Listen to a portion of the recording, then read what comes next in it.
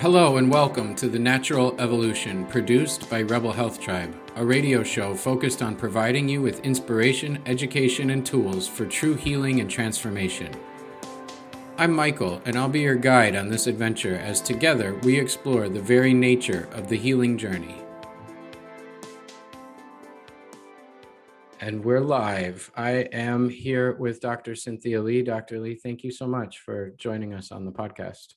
Oh, it's my pleasure. Thank you for having me. Yeah, this is going to be very fun and interesting, and we're probably going to go to some cool places that will not be touched on the other episodes. So before we get started, I just want to give you a little intro. Dr. Cynthia Lee is a physician and best-selling author of Brave New Medicine, a book that actually sits on my nightstand, a very personal memoir of her healing journey through a disabling autoimmune condition that took her from conventional medicine and public health to integrative, functional, and intuitive medicine. She also serves as faculty for Rachel Remen's Healers Art program at UC's San Francisco School of Medicine, where she shares her hard-won wisdom with medical residents in training. I want to ask you a question about that later, so I'm going to leave this bookmarked. You mentioned that you had a journey from conventional medicine and public health through to integrative and functional medicine towards intuitive medicine. That didn't happen overnight. No. So I'm curious, I guess the first question would be, what drew you to medicine in the first place? Did you want to be a doctor when you were growing up? First place. No, I was quite lost actually as a child. I mean, I was the second child of four. You know, my parents were first generation immigrants from China and Taiwan. There was very much this culture of love, but it was, it was kind of indirect and more formal. The Chinese culture just didn't express affection very directly.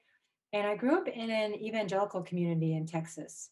And the teachings were all about love, and the community was very loving. But this notion of God and heaven and hell, it loomed very, very large. Hell loomed very large for me in my upbringing. And I had a lot of fear. I was also a very sensitive child. So I felt like I was just kind of barely getting by in life. So I didn't have a lot of dreams. In some ways, it felt kind of accidental. But I, by default, went to college because I didn't know what else I wanted to do. And it was the local school. It was the University of Texas. And at that time, literally, it was a postcard in the mail if you were in a certain, top percentage of your class. So I went, and it was there, it was 50,000 students from all different backgrounds. And I started taking classes and really getting engaged with them. And I should say also, I fell in love for the first time, right? So it's the first time I was not invisible. I grew up in a very white community in Texas. And so suddenly people saw me, guys saw me. And I had my first boyfriend. And so I was like totally in love. So I have to say that the opening to love also translated into I sort of loved what I was learning. So I kind of dove deep into the subject matters and thought I was going to become a linguist. I was really good at foreign languages. Mm, And I was studying Russian at the time, and I was reading Tolstoy in Russian. wow. And so I was just like, oh, I'm going to do something with languages. I was also very fascinated by the classics, Latin, Greek, ancient wisdom, which at the time I didn't realize that's what it was, but I was really interested in ancient wisdoms. And that's what I thought I was going to do. Then it was a science elective. I took organic chemistry only because my racquetball partner, she was pre-med. And so she would play with these little 3D structures. They look like, Tinker toys. And I just thought, I'll just take it for that. And I didn't know it was a weed out class for pre-med students. I didn't know anything about it. And I loved it. Not only loved it, but I thrived in it.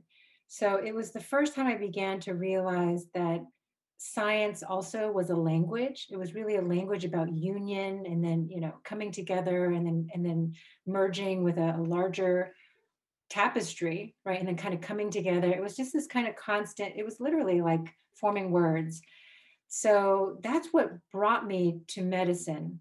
And I have to say, the other thread that was a little bit invisible was this existential fear that I had grown up with heaven and hell. was how do we reduce suffering, or how do we reduce hell on earth? And what the hell is going to happen to my soul? Like, and I went into the halls of medicine to look for those answers about the human condition, and about alleviating suffering. That's interesting. You stumbled upon Yeah. organic chem. That is not a cakewalk class that was involved in my master's program, and it was probably the hardest class that I took. So that you just stumbled into it to play with Tinker Toys, and it ended up being something that came pretty easily to you or natural to you. Like it was fascinating and interesting. You were in Austin. Yes. Yeah, beautiful. It's a beautiful campus there. I'm Yeah. a fan. So languages are fascinating too. I am struggling through beginner Italian right now, and that's another interesting angle to go at life from. But I've never heard that analogy made before, that science is a language. I've heard it with mathematics, and there's a lot of math in science, but it really is. It's kind of the language of nature. And so you went into that, and medical wise, did you have any idea when you were going through medical school and doing everything that entails with medical school, post medical school, residency, stuff like that? Did you know of aspects of integrative medicine or other forms of medicine like No. Chinese medicine or anything else at all? It was just straight Western Yeah. medicine. Yeah, and what was interesting about my family is that my grandmother, my maternal grandmother, was a doctor in Taiwan, in China before that, but also in Taiwan when they moved there. And she was a Western doctor, so Oh it was wow. unusual for women even at that time to go to college. But she went to college. She had an older brother who was really prescient in everything, and he said, if you study well, you should go to medical school. And if you go to medical school, you should study Western medicine. It's the medicine of the future. So what was interesting was that she actually excelled and became an OBGYN as well as a pediatrician. They kind of had this dual specialty there. And but she was very, very skeptical of anything beyond hard science. So I was raised in that. And then, the evangelical community Yeah, also yeah. very black and white. Mhm. So I was raised in a very concrete, analytical framework. And so when I went into medical school, the only exposure I had to anything that was alternative was my younger brother had acupuncture when he was a young kid, for a condition that just didn't respond to anything else. And he actually responded. We thought it was more that he was afraid of the needles. And so it was sort of this placebo effect that he was really motivated to heal his condition. But that was it. That was Interesting. it. Mhm. And your health crisis too, first one, very long. And it came on, you were practicing medicine. What type of medicine? Did you have a specialty? Internal medicine. So I was a specialist in chronic conditions. Interesting. And what were your first, I know a bit, but everybody else doesn't. So what were your first onset? Like when did you know something wasn't right? Well, it came really when I thought I was at the top of the world, right? I had been married. We had just had our first child. We had taken also a trip around the world. Before I got pregnant, we had taken the 6 month trip around the world with no itinerary. Like it was the freest point in my life up until that point, right? It's just, oh my God, like the world is our oyster. Let's go. I was just a few years out of residency. I felt like I was mastering, like my calling. So it was 3 months after my first daughter was born that I started feeling really off. And it was, heart racing, palpitations, lightheadedness. And of course, most people just said, well, you're postpartum. This is totally normal. And of course, you're tired. Hmm. So, Yeah. I went through a long period of denial until the symptoms got bad enough. And then I realized that I had an autoimmune thyroid condition. So that was the beginning of that. So it's autoimmune thyroid, like Hashimoto's? Yes. So in the postpartum period, it's technically called postpartum thyroiditis, but it's the Okay. same pathophysiology. Yeah. Okay. So you had fatigue and heart palpitations and things were just off. And this, Mhm.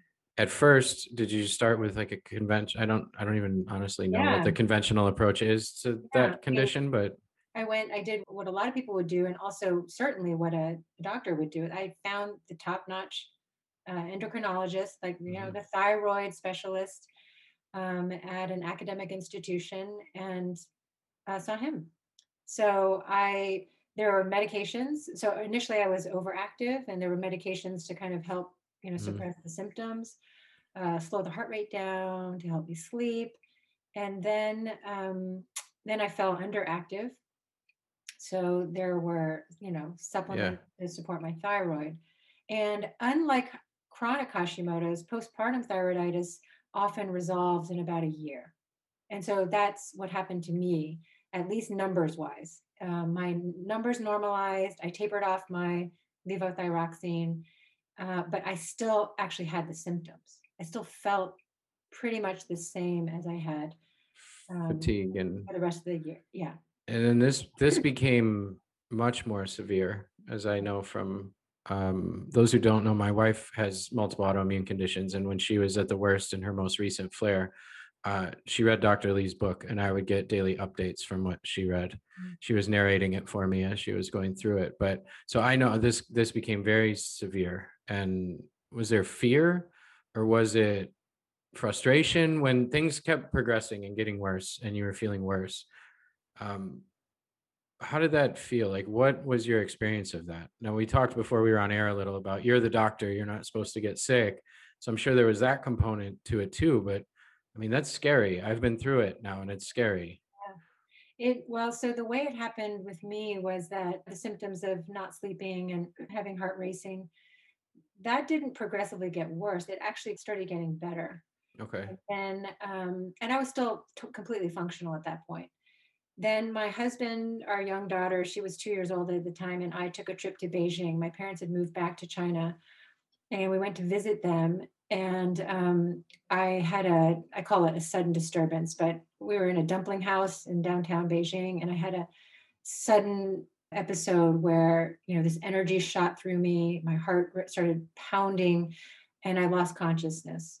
So when I came to, I was in an ER in downtown Beijing, and I woke to this body that I didn't actually recognize. My whole body was inflamed, in pain, totally weak. And then I was in perpetual vertigo. I didn't know, of course, at that time, but that was the abrupt onset of what would be, 10 pretty grueling years of chronic fatigue syndrome, dysautonomia, where the, autonomic nervous system Mhm. is really out of whack. So I kind of went from, like Better, better, very, better. very Bam. sudden. Yeah. So the fear was tremendous, and it was very sudden as well. Beyond the physical crisis and even the medical crisis, which I would wrap fear into that, was a real existential crisis, because the longer it continued, the more I went to see specialist after specialist after specialist, the more I could not answer my own questions. And I was always questioning, is this in my mind? Right? It was really an existential question and crisis, because I didn't fit into my own paradigm of what reality was. And I have to say, I stayed there for a long time until I became desperate enough to realize that I had to try differently and I had to think differently. So it was not enlightened by any means. It was definitely through the back door, having my arms pinned literally, actually, to the bed, and figuring out how to start from square one. And wow, that how long were you in Beijing for after that happened? Did you come right back or did you stay there for Well, we had a flight like 3 or 4 days later. oh And wow. I was terrified, because it was a Yeah. 13-hour flight. Yeah. I had my first bona fide panic attack on that plane, but you know what? I made it. I made it back, and I was really glad to have been back. I just wanted to be in my bed with medical Mm. system that I understood. But, yeah, and it was crazy. I think I didn't know how, again, I was ignorant at the time. I didn't know how severe things were, Or would get or how long it would last right, or so yeah. so I did get on that plane, and I'm actually Yeah. really glad I got on. And so you took a pretty conventional approach to trying to get well for a while. Yes. And people don't if they're unfamiliar with the conditions you're describing, like this is debilitating. Like you have a little girl Mhm. and a new career Yes. and you're unable to be mom or doctor. Right. Oh, and I should add one other piece, critical piece to that was when I was in the ER in Beijing, Hmm. I also learned that I was newly pregnant with my second child. So I'm Mm. also pregnant. Pregnant and mom and doctor and can't get out of bed. Yes. Yeah. Yeah. Yeah. So it was terrifying. And there were really, really dark times, right? Where I just thought I can't actually tolerate this anymore. I just can't tolerate it. Hmm. But I was pregnant and I had a young kid. So my role as a mother is actually what kept me from making certain choices that I don't know what would have happened, right? Had I not. Over those first, because this went on about 10 years, correct? Yes. And I would say it was kind of like this, but it was overall slowly up. Yeah. Or That's slowly better over 10 yeah. years. Well, yeah, because over those Yeah, 10 yeah, years, I'm also then yeah. learning about Learning new things to do. And learning about, oh, functional medicine, what is mm. that? And yeah. Hey, if you're enjoying the show, make sure you head over to rebelhealthtribe.com/kit. That's KIT. And grab the RHT Starter Kit, which includes a sampler of 4 free videos from our professional masterclasses and webinars, the RHT Healthy Sleep Guide, the Wellness Vault coupon book, which will save you money on all of our favorite health-related tools and resources, a professional product guide, and a coupon for 15% off your first order in our shop. That's rebelhealthtribe.com/kit, KIT, and you'll get all that delivered right away. Also, if you're on Facebook, we've got a fun, engaging, and supportive group over there as well with thousands of health seekers just like yourself. Just search for Rebel Health Tribe and you'll find us. Thanks for listening, and now back to the show. What was your first introduction there? So how long was it from the onset until you started to look at integrative or functional approach, like start hearing about or learning about or exploring those things? Was it pretty quick? Like, I need to find a way to get better? Or was it like, is there anything out there that can, and then you just were at a desperate point And where you no, started to, my entry into that was an acupuncturist. okay. I really didn't know anything about, I mean, as far as I knew about Western medicine, it was just, what I had been trained in. I didn't know Yeah. about integrative and functional medicine. I also didn't look, I was really not wanting to be online and digging stuff. And from where I was, the more I looked, the more fear I had. Mhm. And I felt paralyzed by the amount of information. So I actually sought out an acupuncturist that was recommended to me by a really, really good friend who was in acupuncture school. So he was my entry into it, and Bob Levine, and he's still practicing. I think he's near retiring now. But he became not just my acupuncturist, but really a mentor. And each time when I was really at my low and I was very brittle, I went and saw him for treatments every week. And he was always actually kind of checking in saying, oh, like there's some really gentle qigong practices, you could do. And I was like, oh, qigong, whatever. I'm just going to come see you every week. And I would do herbs, I was doing herbs. But I was then slowly learning about root causes. And I would say the other way in was environmental health. I had been doing some environmental health research and advocacy when I was pregnant the first time, really becoming aware that, oh, there's chemicals in the environment that are Yeah. harmful. Um, so the environmental health got me into much more of an ecological paradigm of health, of how to approach my body. Like, oh, my body is an ecosystem. How do I Mhm. begin to think of my body in terms of systems? Which is really how to address these chronic complex conditions like dysautonomia and chronic fatigue syndrome. So it was very stepwise like that. It wasn't until I was actually ready to think about going back into clinical medicine. I mean, very, very part time, but I was like, how do I integrate what I've learned, short of going to acupuncture, 4 years of Yeah. traditional Chinese medicine school? How do I begin to incorporate what I've learned into clinical practice? What does that look like? And I started shadowing different alternative MDs. And one of them said, it sounds like you're really interested in functional medicine. So when I was finally able to take a short trip down to LA, there was a foundational course in functional medicine by the Institute for Functional Medicine. That was my real intro. And I remember sitting there, I was barely able to sit through, even 2 or 3 hours a day of the lectures. But at the time, it was still relatively small. There were probably about 100 people in the Remember audience. who your teacher was? And well, there's multiple. Like Oh, okay. Mark Hyman was like the opening speaker, Yeah. but some of the core faculty of Yeah. IFM were there. I was like, oh my God, I don't have to figure out this paradigm. Like it's been worked Yeah. out. People have been practicing this Having in to learn their, something is different than having to create it. yeah, and having to apply it to somebody within Mhm. a fixed time frame, right? Yeah. So then, of course, as I was studying that, I was also learning more about my own health and how do I navigate that. And so what happened was I went from having very little to no, options in conventional medicine to having infinite options in functional and integrative medicine. And I actually became very overwhelmed. My system was, very sensitive, and I would take whatever protocol that they, recommended, and I would crash too. Like, so that's actually what very, very reluctantly took me into intuitive medicine. What does intuitive medicine mean when you say, what do you mean by intuitive Mm, medicine? Because there's a lot of definitions that could float around there. I just want to get yeah, everybody on the same page. so it's different than medical intuition, and again, I'm kind of learning these as I go.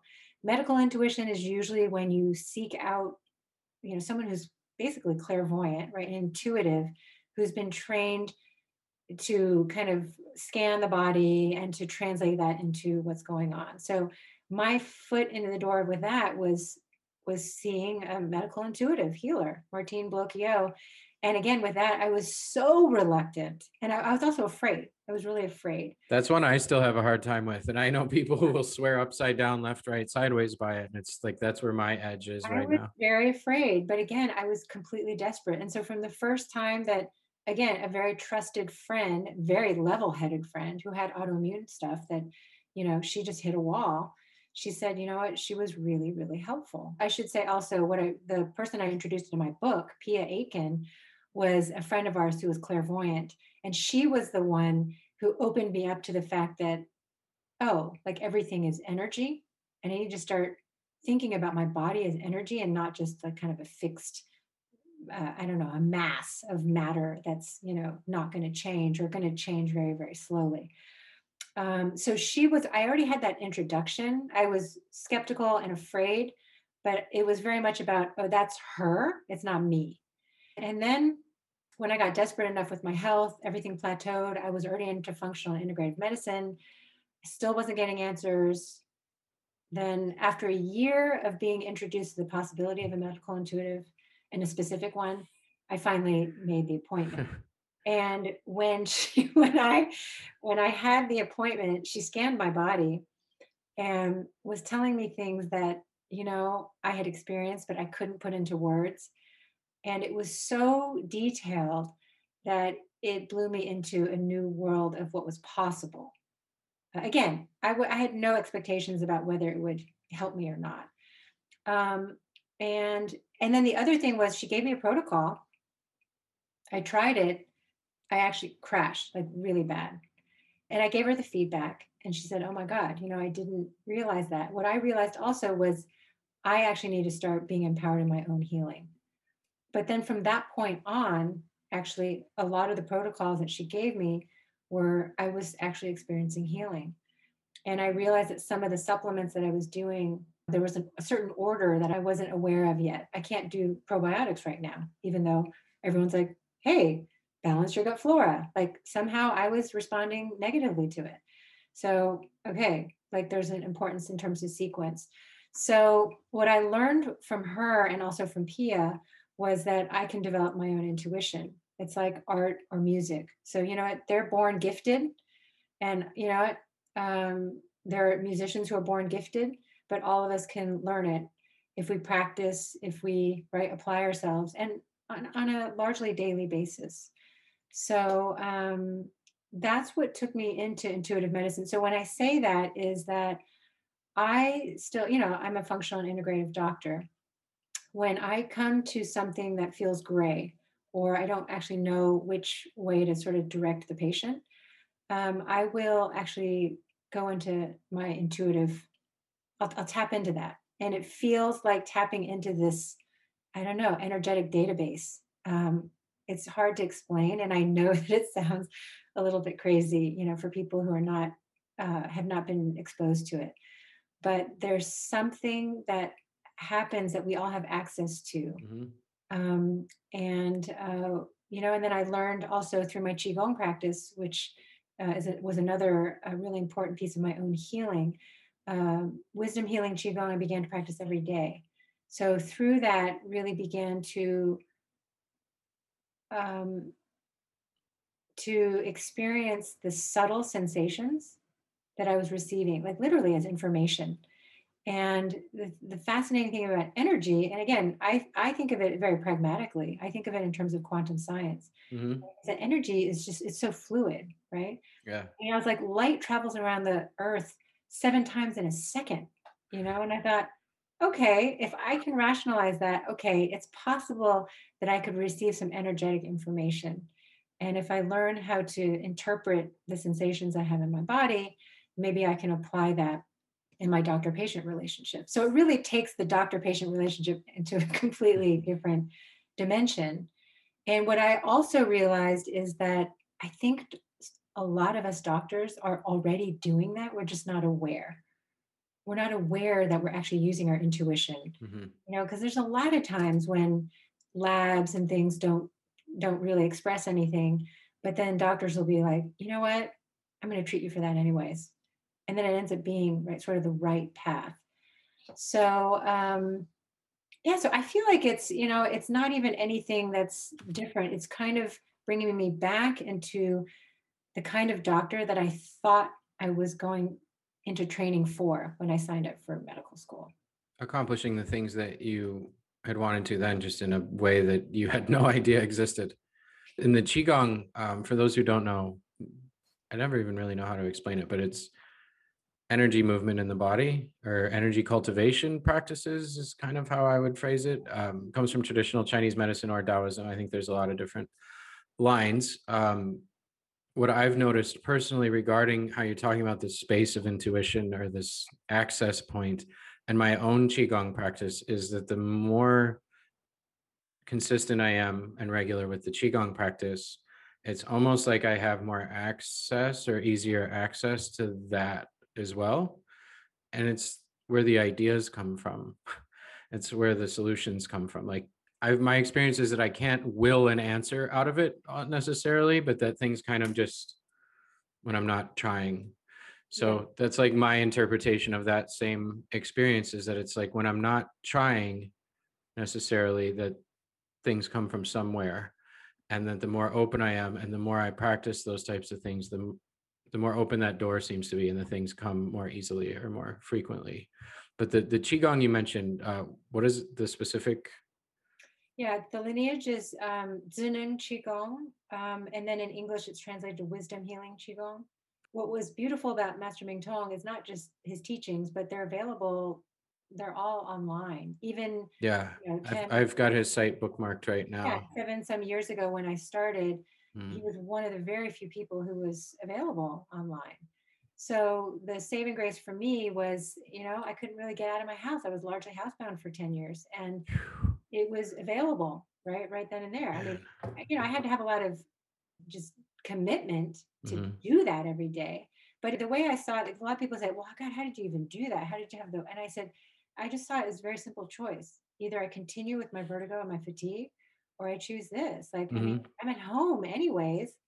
So like, I want to try to focus, not just do a rehabilitation practice, but focus my mind on something that's life affirming rather than constantly thinking about how miserable I feel. Yeah, 10 Um, years is such a long time. it's a Like, really long we've time. been through her longest flare has been like 9 months, and that seemed like 10 years, to be Mhm. honest. Like, it's just grueling, and the ups and the downs. The day where you're a little bit better and everything's moving in the right direction and you feel good about it and positive, and we're going to make plans to do this thing and this thing. And then it comes screeching and halting backwards, and there's the ups and the downs and the disappointment. Like, 10 years is, I can't even honestly imagine it. Like, that's such an exhausting amount of time. Like, Yeah. you had to have lots of ebbs and flows of, I'm never going to get better, to I'm getting better, to nope, I'm never going to get better. I mean, is that kind of Like, what It was the resonates. mental process during that long of a Yeah. But the thing is, you don't know, right? I mean, I think if someone had said, oh, this is going to be 10 years, I mean, I would have been like, forget it, you know?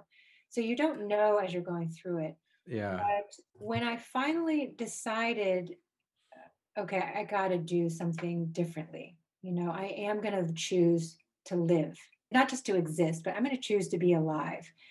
And so I did, there was a turning point where I woke up every day and was like, I'm just grateful for a new day. I'm grateful for a new day with my kids. I mean, what was hard actually was being in a relationship, right? With was my marriage, mhm, because his expectations were still like I could feel he was waiting for me to get back to where I was, where we were, when I was fully vibrant. And so, really learning also how to both honor his process, but also how do we find each other when we're in a really different place. So the way I describe it is I felt like he was very forward moving. He's also very optimistic. So he's always forward moving this way. And I was like, I was going down. I was like, I'm going to be present. I'm going to go deeper. I'm going to go into the root issues. I'm going to go into myself. My Qigong practice, thank God, gave me a framework to go into my body. So basically going into the place that scares me the most.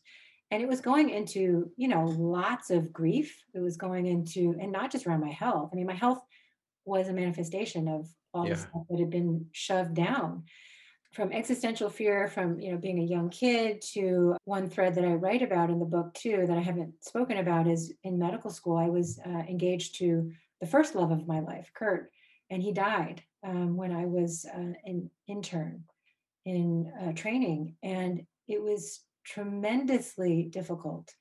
But I was 28 at the time, and people just kept telling me to live my life. So, where did that grief go? I mean, it was out of my conscious mind. I grieved him consciously as much as I could, but it just went straight into my body. So, I had a framework then to begin to go gently in, but every day into my body, connecting to the parts that scare me. mm, And I would say one of the most profound lessons I learned was that you can't heal something you're disconnected from. And so, a lot of meditation practices, a lot of psychotherapy, I'm all for it. But we tend to not be able to access in the subconscious. And, before the call, you mentioned like hypnosis. There are a lot of different modalities to access the subconscious. I had tried hypnosis twice. Didn't really do anything for me, but it was because it was so deeply locked into my body.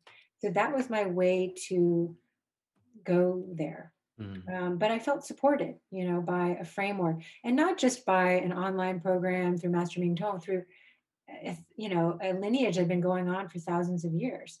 And I thought, okay, people have done it. People have walked this walk. I'm going to do it.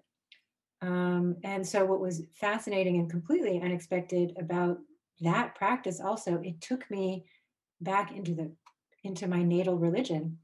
I began to understand the Christ mysteries, in a completely different way, like using energy, in terms of like healing and miracles and things like that. So I began studying again, Christ and Jesus, his story, the divine feminine, and piecing things together and healing a lot of the trauma that I had with what I'd grown up with, and understanding heaven and hell in a very, very different way. yeah. That's amazing, and the perspective shift on it is on that Christ and energy and divine feminine versus heaven hell, like the evangelical model, couldn't be any further apart. And your upbringing with the fear, like you were scared of hell and scared of like I was raised in Lutheran schools, and it's not quite as hardcore as evangelical in the South, but there was a fear. Like I had an eighth grade teacher tell me when I was doing something obnoxious in class that I was like literally going to go to hell. I grew up in schools where that was like a thing the teachers would say to children, and then you believe them.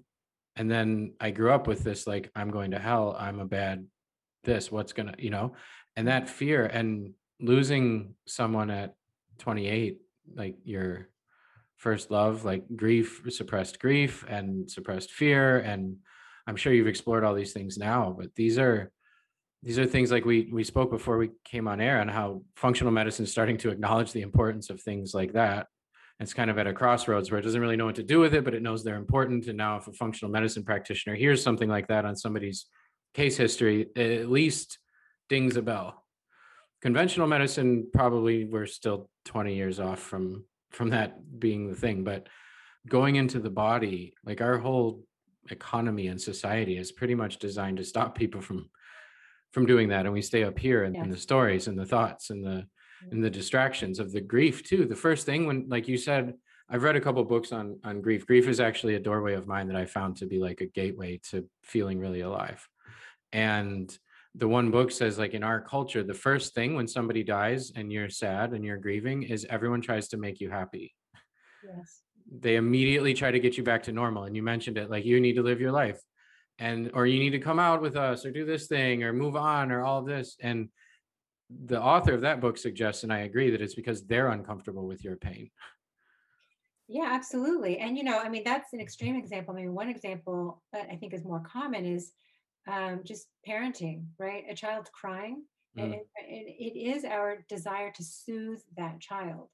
So it comes out of love, it comes out of, yeah, like just we don't want to see someone that we care about, mm, or someone that we don't even know, right? A stranger really suffer. And so I think for me, the aha moment was realizing that grieving is not suffering.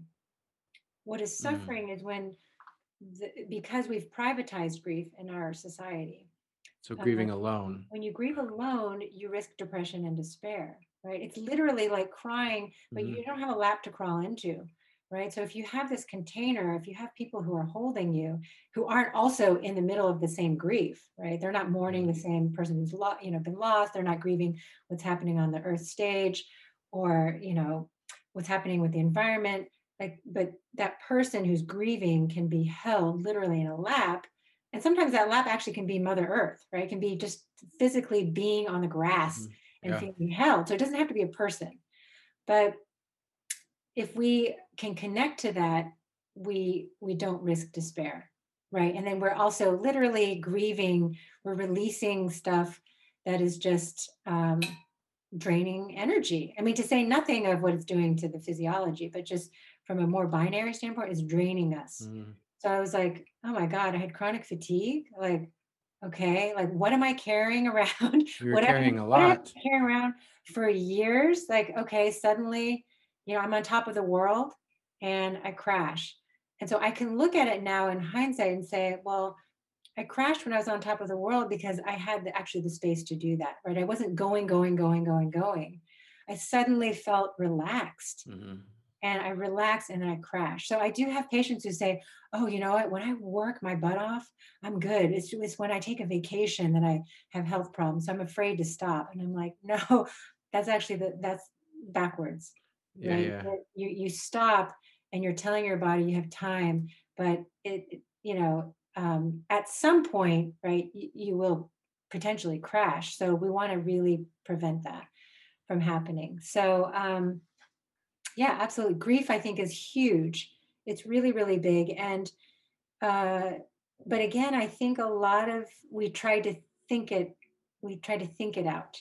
Mhm. So the embodied piece is really important. So I did. I went to, a few grief rituals, and the rituals are what, again, rituals are just an embodied practice, right? So we're moving our bodies. We're, in church even. I was like, oh, we're doing rituals. We're whatever, holding our hands out like this. It tells our brain something different than if we're just thinking about it. You're from So around here. Did you do grief workshops with Francis Weller yeah, I did. I did. I wrote uh, about the first one that I in the attended in book? my book. Yeah. Yeah. And I went to a few more with him. And Mhm. then I've done also some with some friends, actually some other doctors who are intuitive, who practice intuitive medicine, in different sort of expressions of it. And but yeah, lots of ways to do grief rituals. Um, Yeah. even in within a small setting as well, small private setting. Okay. I saw him on a online event like, I don't know, a year and a half ago, maybe give a presentation, and it just blew me away. Like he blew me away. Like his depth of connection to the grief practices that he teaches came across in a 90-minute discussion. Like I watched a weekend long thing and his was the one that stuck like that. I was like, I need to work with that guy. And then COVID happened and his workshop shut down. So I couldn't go. But I didn't expect this to take that turn. There were two other things I wanted to just one. I know you had like, I don't want to call it a relapse, but Mhm. you were a lot better, Yes. and the qigong practice and the grief work and every embodiment practices you've done Yeah. had gotten you to a place that you probably were ecstatic to be, and life was quote normal and you were going on and with these practices in place, but then symptoms started to come back. Yeah. Well, they came back very Oh, suddenly. they came back very I wouldn't suddenly. say life was normal, but I was quite functional. Yeah. It wasn't normal, but I was quite functional. And then I had a second health. I call it a health awakening now, but Was it the same experience that you had in China? very different. Some of the symptoms were similar, but it came on just as abruptly. It was 2017, so about 3.5 years ago in the summer. And this one was, I would say, a lot scarier because back then I knew there was a lot I didn't know. I didn't know what I didn't know, but I knew there was a lot I didn't know. This one happened, and I felt like I was at the forefront of internal medicine, integrative functional medicine, and I had the intuitive medicine stuff too. And I didn't know what the hell was going on. So I was doing the right diet. I was doing my supplements. I mean, I was doing the whole thing. Actually, that was when I had a profound return to the Christ. I had nowhere else to go. And then I went deep into my Qigong practice. I also reached out to the medical intuitive again. It wasn't even in that integrative functional medicine umbrella anymore. It was completely out in this energy field. Mhm. The way I describe it is like a kind of like a 3-month near death experience. It was just kind of prolonged period where I really felt like I was kind of suspended between a physical realm and whatever people want to call the soul realm. And it was terrifying. So I realized during that time that everything I'd been doing was still very much mind based, even the intuition piece, like, oh, I'm using intuition in order to figure out what the answer is. And that I hadn't actually surrendered. I didn't know that I didn't surrender until I was forced to surrender, like completely. And what happened there was I went deep into the Qigong practice and I was, practicing from my couch or from my bed. Instead of 30 minutes, 45 minutes a day, I was doing 3 to 4 hours. I mean, I kind of had no, people go, what? And I said, oh, some of it was I was just connecting, Mhm. consciously. And then, and I said, sometimes I was just listening to, a chant by my teacher. So I wasn't like physically doing the practice for 3 to 4 hours. But I realized then after a while that my healing was nothing like the 10-year laborious It struggle. wasn't. I think everything is up and down a little bit, but it was small ups and downs, but just fast. Yeah. And so about 3 or 4 months into it, I started being able to get out of the house, right? And I went to a chapel that was very close to our house just to sit and just to be quiet and to meditate. And I never thought I would ever end up going back to church or whatever, a service. But lo and behold, the priest, it was an Episcopal church, just a couple of blocks away from my house. The priest showed up one day and then he was just like, hey, we started talking. He invited me to go to a Christmas mass. And the Episcopal tradition also is very different than my evangelical upbringing. So I go, um, and he invited me to give a reflection that following Good Friday. So kind of, later in the spring. And by that point, I was much, much stronger. But still, I felt like I don't know what the hell is going on, with my body.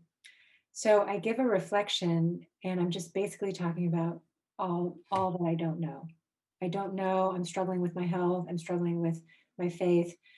And after that, it just and I realized that to stand up at in front of 100, 200 people there while I still didn't know I actually released a lot of the shame that I had of being a doctor who hadn't figured it out. And it was, I don't know, it was just an experience of like complete forgiveness of For myself. yourself. Mhm. Yeah. Exactly. And so the way I would describe it is maybe the first one was an awakening of the mind. And then the second one was really awakening of my heart and my spirit to something much bigger than myself. So, with regard to the wisdom healing Qigong practice, it was I realized that I had been very transactional before, right? I'm going to practice because it's another thing that I need to do, and then I'm going to get better. And as long as I'm getting better, I'm going to do it. And this was really much more just about really connecting to my essence and, connecting to the sun, So then the way that I eat food, right? The way that I take my supplements also feels different. So I had a certain rigidity to the way I was living my life. Manage everything was very carefully managed that first time. And that's why it felt difficult, but I was grateful. And then the second time, after the second time, I have a freedom in my body that I never thought I would recover. So The the way recovery the second time is different than the recovery the first time. Oh, completely. Yeah, completely different. And it's not to say that I don't have more challenging days and better days. I mean, I think that that just comes with life. But something happened with the fear. I don't fear or dread the crash. Well, actually, I haven't, knock on wood, I haven't had a crash, but like I don't fear that anymore, you know? And I have had days that have been challenging. And, it's just like, okay, I know what to do. You know what? This too shall pass. And releasing the need to control. I think that's the hardest lesson is it's something that we usually have to learn by going through it. Yeah. Yeah. That's been our experience too. There's been so many lessons along the way that Yeah. I wouldn't have chosen to learn. Yeah. And people will tell you too, people who have been through it, who have been further along that journey, when you're in it, will tell you. And I didn't want to hear it from Mhm. them. I Yeah. would get so mad when somebody would be like, look, you're going to really learn things through this and this. I just wanted it to stop. Like Yeah. I just wanted to stop. I wanted Absolutely. to go back to how it was, or I wanted to get past. I didn't want life to be what it was when it was like it was. Like I just resisted. Like this can't be what it is. This can't be happening to her. This can't be happening to us. And like that resistance alone from both of us was like gasoline on the situation. Like it fed for both of us. For me, it was mental health. Like it fed my depression and my anxiety and my panic attacks. And it fed her flare Mhm. of when I would freak out more, her pain would get worse. And then I would freak out more. And then Yeah. she felt pressure to feel better, or else I was going to freak out. And then it was this cycle. And it's like, I'm just freaking out because I don't want you to be in pain. Like it was this one feeding into the other, into the other, into the other. And the final thing you mentioned is the point of when you've had client or patients say that when they had a second to rest is when their situation would kick into high gear. Mhm. And her second flare, the first one came on really sudden, really fast, really scary, tons of pain, went to the ER. They gave her a monster dose of prednisone. The pain went away. It was gone. We were like, whew, whatever that was, good thing that's gone and not a thing. And then 6 months went by. I went through like a hellaciously insane, busy, stressful period of work for 3 months, launching a film series that was up all night, all morning, all day, stress, bad on the relationship, stressful for everybody. The day the launch ended, where that was over, her Mhm. pain came back. Yeah. Yeah. Yeah. And it was literally the first The day we stress could hormones, relax. right? The stress hormones are just keeping you going Hmm. and then they stop. Yeah. So, yeah, exactly. I don't look at cortisol the same way anymore as I used to, especially with conditions like this. It was the steroids that saved her life, basically, in one of the flares. And that is, and then she ran a Dutch and her cortisol sum was like 2. And people don't realize that cortisol isn't bad. Stress hormones aren't bad. When you don't have them, the inflammation goes out of control. And yeah, we were stressed. It comes down and it Yeah. exploded. And so many lessons along the way. And your book was written in between, right? In between. The very, very final version of edits was due just when the second health awakening happened. And so what was really interesting was that, so I had to table it. I couldn't do it. And I told my publisher I can't do it. As I was coming out of this second episode and I was coming back to writing, I said, I can't write this. This book isn't complete because the Yeah. original version Ended. didn't have any of the intuition piece in it. Oh, It was like conventional medicine, functional integrative medicine, better. voila. And I said, this actually isn't true because, and I've worked also enough with patients as a functional medicine doctor Mhm, to know also like it was kind of black and white, right? Like, mhm. this one is incomplete, this one is complete. And I was like, no, it's not. I said, I have to actually introduce the mystery into healing. And so I added this whole other thread. And I said, you know what? And I had nothing to lose. I said, this is actually the truer story.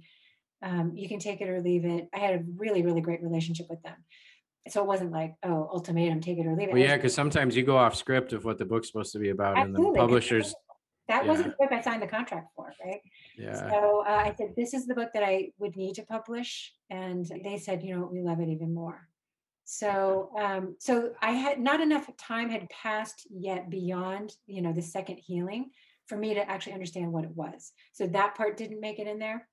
I want to just one comment. One thing that Francis Weller at the grief ritual had said was, and he said so many incredible things, but is that grieving is a solitary journey that cannot be done alone. Right? yeah. So we all have to do our grieving, unfortunately, but we're not alone. Like we need the support of other people, and I have uh, I have also applied that to healing and awakening. So we cannot healing and awakening are solitary journeys that cannot be done alone. So they are done in community, but we all have to do our own. Another thing that he had said was, I think he was quoting somebody else, but two primary sins of Western culture: amnesia and anesthesia. We want to forget and go numb. Hmm. And that's a very, very common. It's just a human experience, To move away from pain and towards pleasure is like a Yeah, and there's nothing wrong with that. evolutionary. There's Yeah. nothing wrong with that. It's just that if what we are forgetting and going numb to is our bodies, Hmm. there are some serious consequences to that, right, in terms of our health. Yeah. So it's not that pleasure is a negative thing. That's what we're working towards, right? Is balance and harmony and pleasure, deep, deep experience of aliveness in our bodies. So when we go numb to pain, we also go numb to beauty and every other experience. Hmm. So I still work with supplements. I thank God for them, herbs. How You know, many hours a day now of qigong? well, it's hard to calculate because it's really a way of life, tapping in, connecting to the chi field right now. But in terms of practice, I usually do a consciousness practice, qigong consciousness practice before dawn, and then after breakfast, I will do an embodied practice to to build up the vessel. Beautiful. Well, you've inspired me to take my qigong a little bit further. It's one of those things that I do most days, and it's like a have to Mm, because it's part of my training. Like it's daily qigong practice, and yeah, I always feel better when I do it. I always feel good when I do it. It's still on my list of like how you were with your structure. yeah, This is a thing I have to do, and I'm working to switch that to like a something I get to do and then be more of. yeah, beautiful. So Right, thank you it's for like yeah, that. yeah, it's like eating. It's like Yeah, nourishing my body. yeah, And yeah, another analogy I like is I'm just kind of plugging in and recharging, you know? yeah. So it feels really Perfect. good. Feels really good. Well, thank you so much for sharing so openly and so comprehensively. I feel like we got so much covered here, and we'll have all the links below. Your website, cynthialeemd.com. People can find you there, and the book is there, and your clinic information, and a whole bunch of, you got great resources on there too. I reached out to a number of the doctors that you listed on your site when Mira was really sick, Mm, um, right. to communicate and kind of try to find our way. And I have the chicenter.com is his website. I've got that bookmarked and it's beautiful. Looks like, have you been to New Mexico? Yes, I went there once right before the sheltering in place Oh, happened. So it was incredible. It was yeah. really incredible. Well, I'm gonna bookmark this because this looks like not a coincidence. So we'll put his link down there too. We'll put any links that were relevant that you talked about here. We'll make sure that they're down below. People can find it. Um, check out her book if you're going through a healing journey yourself, or if someone you care about is and you want to better understand what they're going through. It took my wife about 3 weeks to get through it, and I would go in and be like, how's Cynthia doing today, because she was reading your book, and she was in a really dark place when she was like, it was a really scary, this was the third time, it was more severe, she was out of work, she couldn't be the nurse, she Mhm. couldn't be the person that she wanted to be. And um experiencing the arc through her, through you, like it was an interesting third party experience, but I was following your journey through her, and it really opened her up to some things that we've now tried and implemented in her healing journey, coming from conventional medicine herself. She's an ER nurse, that we wouldn't have probably done. And so we did it in the morning. We do little qigong, and she said we joke about it, and she chi and cheese. She said we would be making cheese, like plurals of chi, but then it would turn into we would make cheese in the morning, is what we would call it. And she would get up, and she had like a joint meridian opening type of practice she got taught with a lot of these type of movements, and it helped. And so every morning she'd get out of bed and her feet would hurt, and she'd work through that, and then we would make cheese for 15-20 minutes before we went downstairs. And Great. I think your book played a large part in that. So thank you, and thank you for turning your really difficult journey into a gift that you can share, and it's your medicine then. So No, thank you. Thank you for yeah. having me here. Yeah, awesome. Thank you so much. And check everything out for real. Click down there, go to the book, go to the website, go to his website, learn all the things. Thank you so much.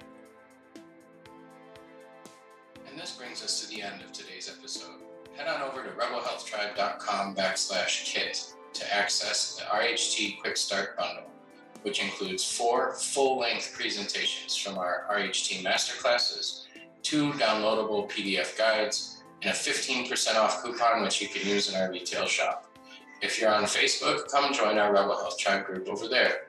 And finally, if you like the show, please subscribe, leave a review, and share with your friends.